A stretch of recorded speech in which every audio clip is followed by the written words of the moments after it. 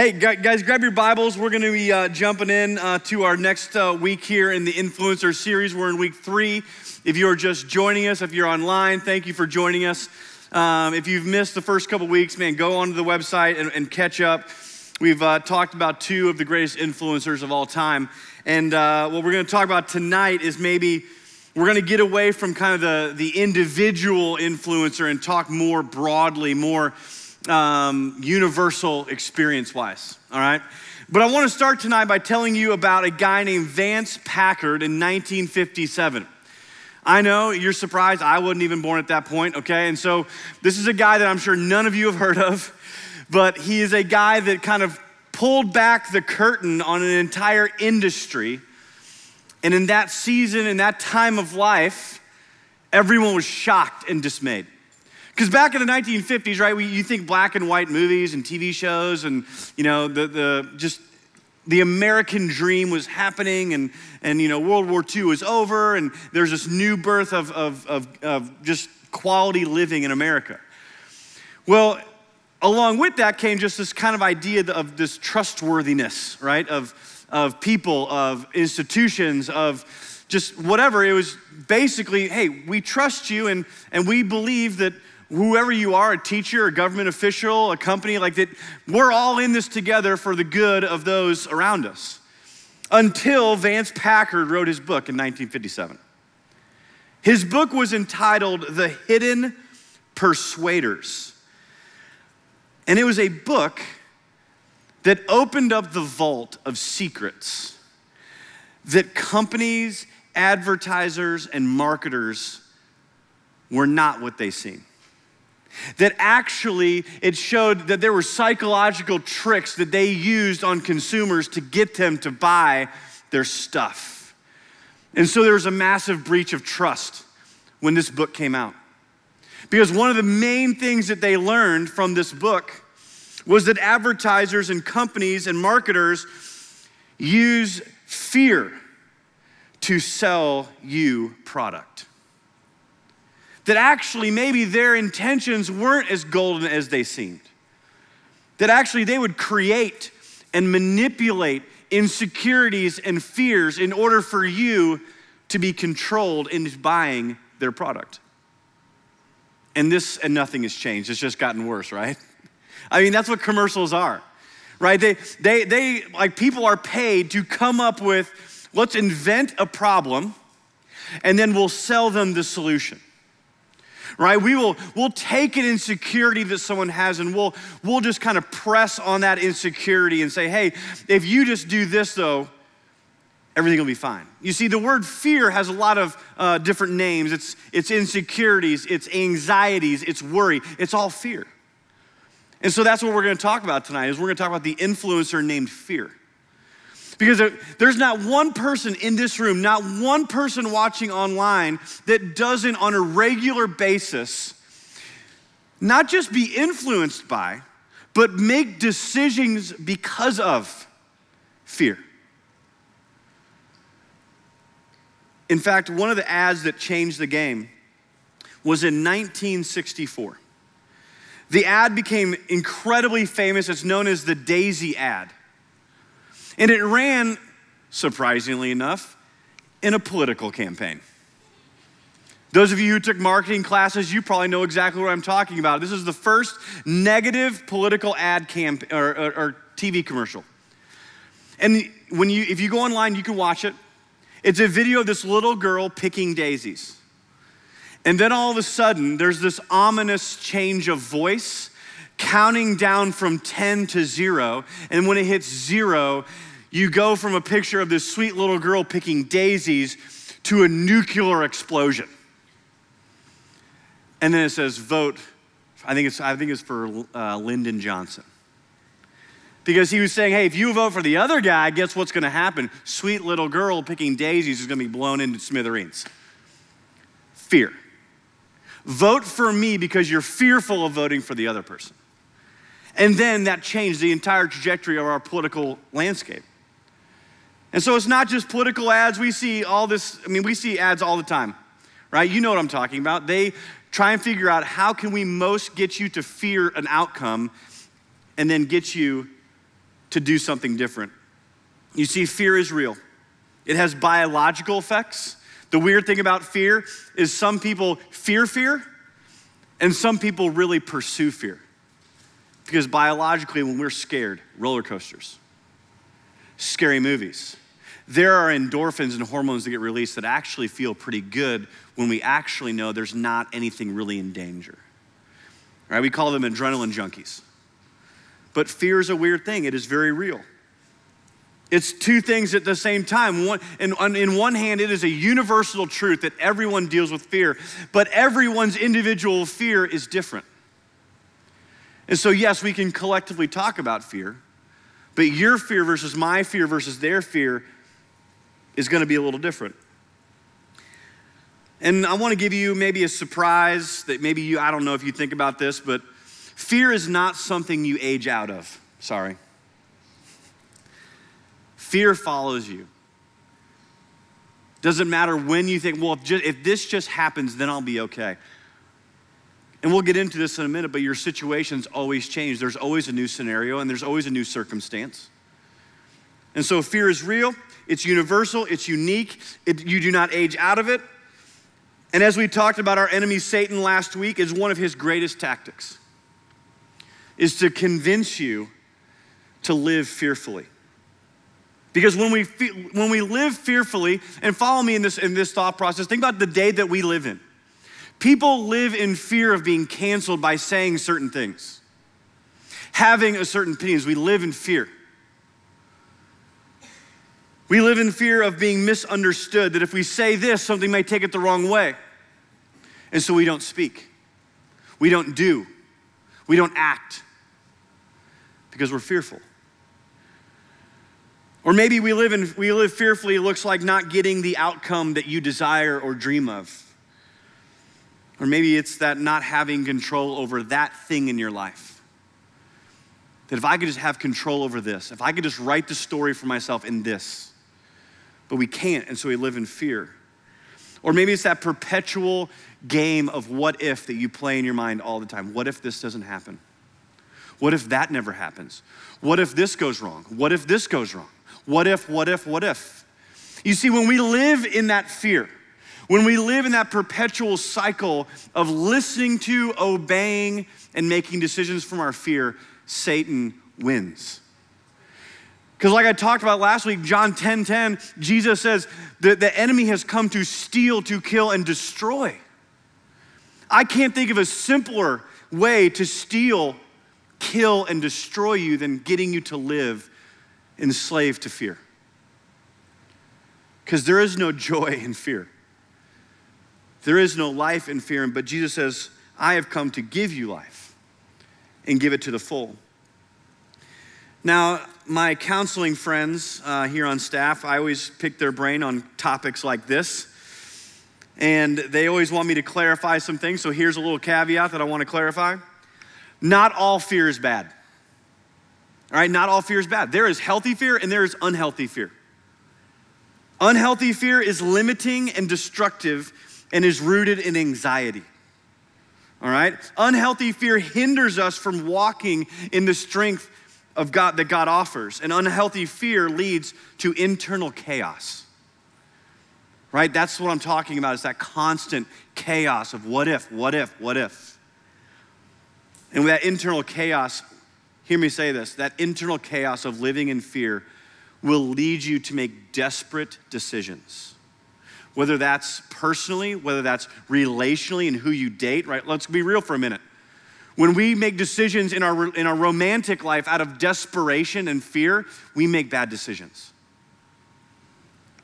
What healthy fear looks like is productive and protecting, and that kind of wisdom is rooted in wisdom. Healthy fear is productive and protecting. Healthy fear helps us fully know who God created us to be. And then healthy fear doesn't lead to internal chaos, it leads to internal peace. And I think every single one of us would say, yes, please, I'll have some of that. Because we live in a world that is benefiting and profiting off our internal chaos.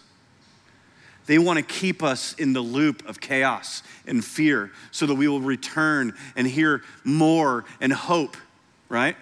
That it will end. But I want to be honest with you.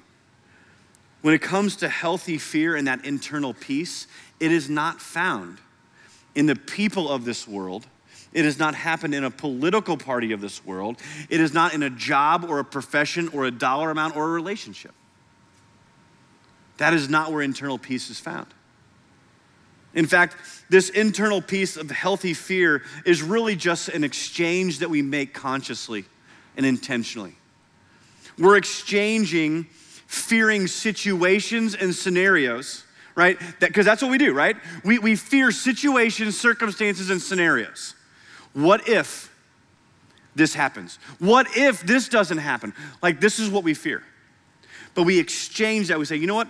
We're going to take that away, and I'm going to listen to God's word, and I'm going to fear the Lord. And I know that sounds weird. But when we talk about fearing the Lord, it's revering the Lord. It is submitting to him. And some of you guys may be like, that sounds crazy, Andy. I'm not going to do that. I can't even see the guy.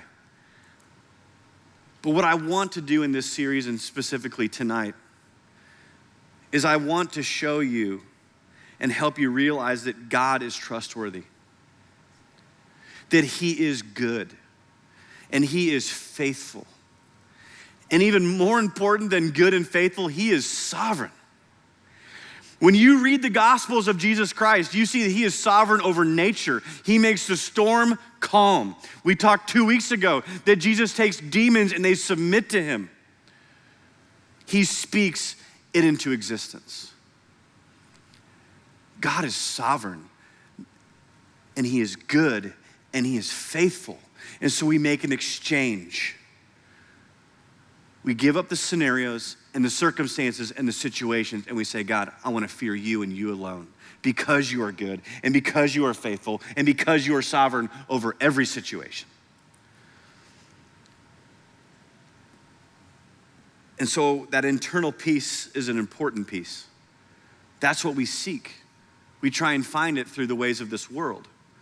But Jesus is an inviting Savior who says, come to me, all who are weary and burdened, and you will find rest, peace for your souls. He says, take my burden and my yoke upon you, for my yoke is easy and my burden is light. You know why it's light? Because he's good. He's not manipulative. He's not trying to profit off you. He is good, and he invites you in. Peter instructs us to lay everything down at his feet. Bring all of your anxieties to him. Bring all of your fears. Why? Because he cares for you. And so tonight we're going to talk about the influencer of fear and how we live faithfully in a world gripped by fear. How do we do this? Right? How are we any different than the world we live in? We're going to dig into that, and how do we actually do that? To set a foundation for tonight, I want to look at Jeremiah 17, 7 through 8. All right, it's in the Old Testament. Jeremiah is a prophet. He is the weeping prophet. If we went on vacation last December, my wife and I, we got the in-laws to watch the kids. And for whatever reason, my wife decided, I'm going to read through Jeremiah on our vacation. In 3 days, and I was like, sweetheart, could you stop reading Jeremiah right now? Like maybe let's go something a little more hopeful, a little bit more full of joy and whatever. Because like she would talk to me like, man, this is heavy stuff. Jeremiah is the weeping prophet. And he says in 17, 7 through 8, listen to this. Blessed is the one who trusts in the Lord, whose confidence is in him. They will be like a tree planted by water that sends out its roots by the stream. It does not fear when the heat comes. Its leaves are always green. It has no worries in the year of drought and never fails to bear fruit. What we're going to talk about tonight is founded on this truth. All right, and this is the truth, that fear and faith are going to bear fruit in your life wherever you're planted. Wherever you plant yourself, you will bear fruit from. So whether you root yourself in whatever that is peddling and selling you fear, that will bear fruit in your life. Or if you plant yourself, as Jeremiah says, and you find your confidence in the Lord, you will be like a tree planted by the water. No matter the season that comes, it will bear good fruit. Fear and faith are the fruit that is produced from where we are planted. I'm gonna make one small change to my typical outline. Usually I do a so what at the end. I'm not gonna do that tonight, because the so whats are weaved into every single point tonight, all right? So I'm not gonna point them out for you. If you wanna write them down, great, but we're not gonna do a so what at the end. Just know I'm gonna give you some so whats as we go through. So living faithfully in a fearful world means this. Number one, seeing rightly. Living faithfully in a fearful world means seeing rightly. Let me tell you a quick story that comes from 2 Kings chapter 6. There's an Old Testament prophet. His name's Elijah. And Elijah is a prophet of God, means he's a messenger of God. He's the mouthpiece of God to the nation of Israel. And with him travels a servant, a helper that helps him get around. And they travel into this particular town, and they set up camp, and they go to sleep. And this particular town in 2 Kings chapter 6 is actually about to be under siege by an enemy. And in the middle of the night, the enemy surrounds the city. And the servant wakes up in the morning, looks outside of town, and sees the enemy is preparing to attack. And he freaks out. Like, we know these people, right? We know these people. They're the worst case scenario people. All the Enneagram 6s, this is us, right? We're always thinking, oh no, this is the end. Like, what if this happens? I'm imagining that this servant of Elijah is a 6. And he looks out and he freaks out and he runs to Elijah like, oh my goodness, the enemy has come. We're done for. And Elijah does not freak out. He looks out the window and he sees what the servant sees. They are in the exact same situation. And as the servant's freaking out, probably trying to get his stuff together, maybe dropping down, saying a quick Hail Mary prayers, like, God help us, whatever. Elijah sees it completely different, even though they're in the exact same situation. And so what he does is Elijah prays, but he prays a different prayer. In verse 17, it says, and Elisha prayed, open his eyes, Lord, my servant, so that he may see. Then the Lord opened the servant's eyes, and he looked and saw the hills full of horses and chariots of fire all around Elisha. Over the last several weeks, and even this series this summer, we talked about the fact that there is a physical world and there's a spiritual world. You see, the difference between the servant and Elisha is that one saw a false reality, only the physical. Elisha, the prophet, saw both the physical and the spiritual. And he said, God, let my boy see what you're actually doing.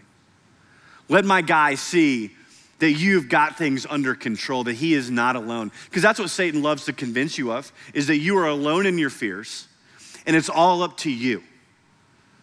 But the reality is that we see this phrase all the time throughout Scripture, is that do not fear, for I am with you.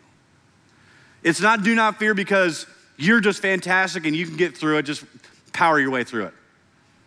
It's do not fear, do not be afraid, for I am with you. And we see Elisha say the exact same thing in Ephesians 6. Elisha knows our battle is not against flesh and blood, but against the cosmic powers of evil. It is not just the physical. And the great thing is that we have a Savior who has defeated death. 1 John 4:4. John encourages us. He says, the one who is in you is greater than he who is in the world. You see, as Christians, we have amnesia. We forget who is King of Kings and Lord of Lords. We forget who tells the sun to come up. I mean, man, just read Job 38 through 41. Go for it. It is literally 3 straight chapters of God himself telling Job and asking Job, who are you? Where were you when I saw the goat on the mountainside give birth? What? Like, God is flexing in Job 38 through 41. He's like, where were you? And Job only has one answer. He's like, I will shut my mouth. He puts his hand over his mouth and he says, I can speak no more. Because he was looking at his situation. He was looking at his circumstance. He was not looking at who the Lord is. Because Satan's tactic here is to make us fearful of different circumstances and situations. And he does, and he distracts us. The real truth is that there will always be another situation to be fearful of. There will always be another scenario. And so our hope as believers and followers of Jesus, hear me here, our hope, your hope and your joy is not found in you having a better situation. It is you following the Savior who is over every circumstance and works through every situation. That is where we find that internal peace that we are promised with Christ. It's a physical act of heart repentance. It is turning from the situation. This is the situation, this is the scenario, oh no, what if? And we repent and we move and say, all right, but God, you are the God of every situation. God is doing more than you think. Write that down. God is doing more than you think. I could tell you story after story in my life. We just don't have time tonight. Where I saw one thing and then years later I can be like, oh, but that's what he was doing. God is doing more than you think. There's a Holocaust survivor and author named Corrie ten Boom. My mother read me her book and her story when I was a child. She's got a wonderful quote. It says, never be afraid to trust an unknown future to a known God.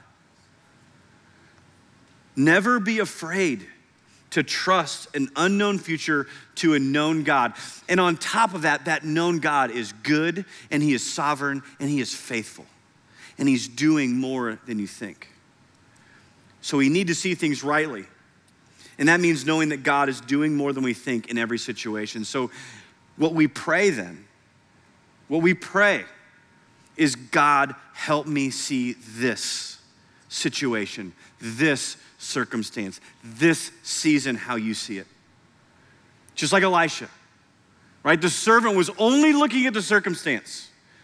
If he had just turned to the prophet of God and said, what does God see here? What do you see? Another prayer might help is, God, help me see what you're doing in this season. I pray this all the time. God, I don't know what's happening. I don't know why this is happening. Bad things have happened to me. Unfortunate things have happened to me. Things that I would have never written or planned have happened to me. This is the prayer. God, show me. Show me what you're doing. Because I believe that you are good. Your word says that you are good and you are faithful and you're sovereign. So that means you're working. Show me what you're doing. The second thing, living faithfully in a fearful world, means that we're listening carefully. Right? You've heard me say this the last 2 weeks. We're going to dive a little deeper. Luke 8:18, Jesus says, consider carefully how you listen. Consider carefully how you listen. So let's do a little bit of a deep dive on Proverbs chapter 2, 1 through 8. This is what Solomon says. He's writing to his son about wisdom. He says, my son, if you will receive my words and treasure my commandments within you, make your ear attentive to wisdom. Incline your heart to understanding. For if you cry out for insight and raise your voice for understanding, if you seek wisdom as silver and search for her as for hidden treasure, then you will understand the fear of the Lord and discover the knowledge of God. For the Lord gives wisdom. From his mouth come knowledge and understanding. He stores up sound wisdom for the upright. He is a shield to those who walk in integrity, guarding the paths of justice, and he watches over the way of his godly ones. Are you hearing the promises here?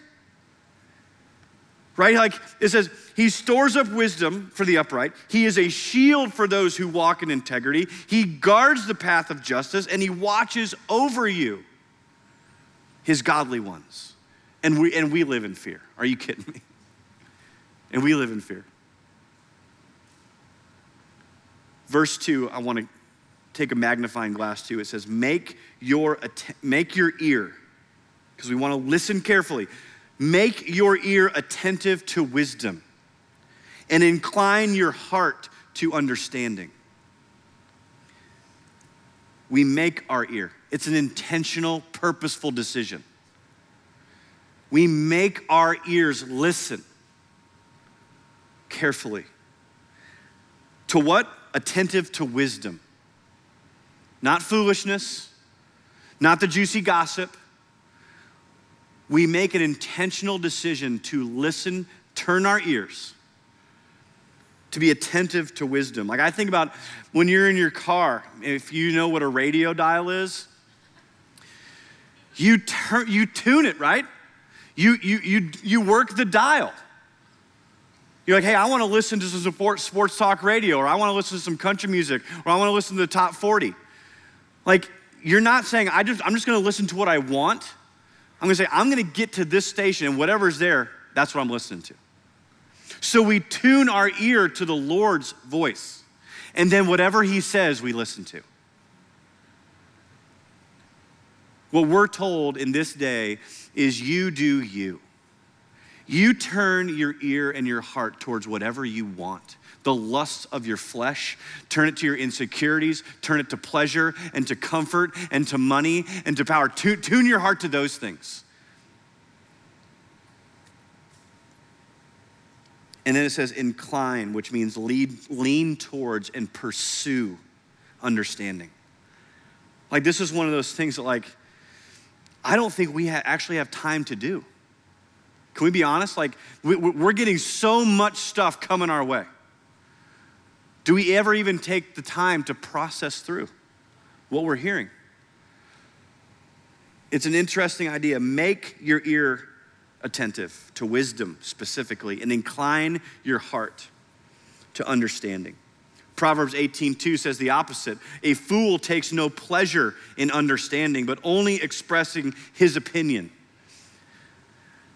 All right, listen to this verse one more time through the lens of social media. Listen to this. A fool takes no pleasure in understanding, but only expressing his own opinion. There's never been a proverb that is more useful than today, than that.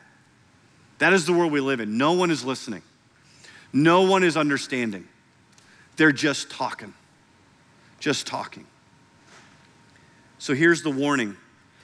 If we aren't giving yourself space to listen carefully, then the loudest voices are the only voices you will hear.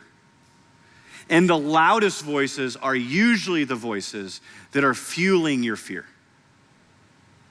All right, let me say that again. If you are not taking the time to listen carefully, to turn your heart, incline your heart to understanding, if we're not making the space and the time to listen carefully, the loudest voices will be the only voices you hear. And the loudest voices are the ones that are most likely fueling your fears. And so when you're living fearful, when you feel those feelings of fear rise up, ask yourself, is that just the loudest voice that I'm hearing? Or is that the wisest voice that I'm hearing? And that goes back to where you plant yourself, what you listen to, what you watch, what you read. Where are you planting yourself? Because it will bear fruit, whether it's fearful fruit or faithful fruit. Lastly, number 3, living faithfully in a fearful world means processing wisely. Living faithfully in a fearful world means processing wisely. We see rightly, we listen carefully, and then we process wisely. We process what we see, and we process what we hear. Because for some of you, like me, you were never sat down and taught how to process information. And unfortunately, you guys and myself, we live in a day, and my kids are growing up in a world where there is one headline after another, and they're not giving us space to process. That's why fake news has thrived in this environment because no one's actually processing wisely. They're just reacting quickly. And so we need to learn to process wisely because of the constant information intake. That's why it's important to make space to actually process the information we have carefully listened to. And the most wonderful thing is that God gives us 3 wonderful gifts to help us process wisely. The first one is God's word. We process wisely by putting what we've heard and what we see up against God's word and see what sticks. Psalm 119, 105 says, your word is a lamp to my feet and a light to my path. It shines light on the world, on your life. And so we take God's word, we lift it up, we say, all right, this is what I'm hearing. What does God say about this? This is the worldview that's being pushed on me from friends or family or whoever. What does God think about this? I think it's one of the best questions we can train ourselves to ask. Does God have an opinion on this? Because if we're not asking that question, the loudest voice will just tell you what it is. And so another question that you may want to ask as we look through God's word is, what does God want me to think about this? Guys, we got plenty of people telling us how to think. But do we stop and process wisely by asking, what does God think about this? And what does he want me to believe about this? Or what does God want me to desire? Like, what's God's heart for me? What does he want me to desire? And then lastly, what does God want me to do? Because it can't just be this mental assent. It's, hey, God, what do you want from me? What do you think about this? What do you want me to understand about this? What do you want me to desire out of this? What do you want me to do out of this? As we process wisely. So he gives us God's word. The second thing, he gives us God's spirit. When we give our lives to Jesus, the Holy Spirit indwells us. And the Holy Spirit, man, he is a spirit, the spirit of wisdom. In Ephesians 1:17, Paul's praying for the church at Ephesus. And he prays that God may give you the spirit of wisdom and revelation so that you may know him better. And so we've got God's word. We've got his spirit, right? And so in Philippians 4, Paul writes, do not be anxious. Do not be worried. Do not be fearful of anything. But in every situation, by prayer and petition, present your requests to God. Go to the Spirit. Pray. Bring your fears to him. They're not too big for him. They do not scare him. They may scare us. They may cause anxiety in our life, but it does not shake the Lord. And his spirit as a Christian, as a follower of Jesus, dwells in you. And so we get his word, we have his spirit, and then we have God's people. Because when we are around fellow believers, right, the Holy Spirit's not just in me, it's in every believer who's following Jesus. And so we get God's word with God's people and let God's spirit in those people help us process wisely. One of the worst things I know I've done in my life, I mean, I could tell some stories of my foolishness, but is trying to process in isolation. One of the worst things you could possibly do. Like, if you want to jack up your life, make all of your important decisions by yourself, in your own head, responding to your emotions. Like, when I was a high school pastor, I would hear the same things over and over and over. And I would hear like these high school kids say some crazy stuff. And let's be honest, I hear some young adults say some crazy stuff too. And I also hear some 40-year-olds say some crazy stuff too. Like, that's just who we are. And here's the line I would say is like, I want you to repeat what you just said out loud and listen to yourself. And almost every time they'd be like, okay, oh. There's just something about being with other people who love the Lord, who care for you and saying, hey, this is what I'm thinking. This is what I'm fearful of. Here's that scenario I'm playing out in my head. Can I share it with you? And then help them prayerfully with the spirit that lives in them and that lives in you. We flesh that out. That's why it's so important to be in community. And when I say community, I mean small groups. I mean in a consistent relationship where you talk about spiritual things, not just your boys. but where we actually seek wise counsel. Like so many of us play the what if game in our own heads. Play the what if game with them. Don't play the what if game by yourself. Well, what if this happens? Well, then we'll do this. Okay, well, what if this happens? Well, we'll be here for you. Then we'll do this. Play it with them.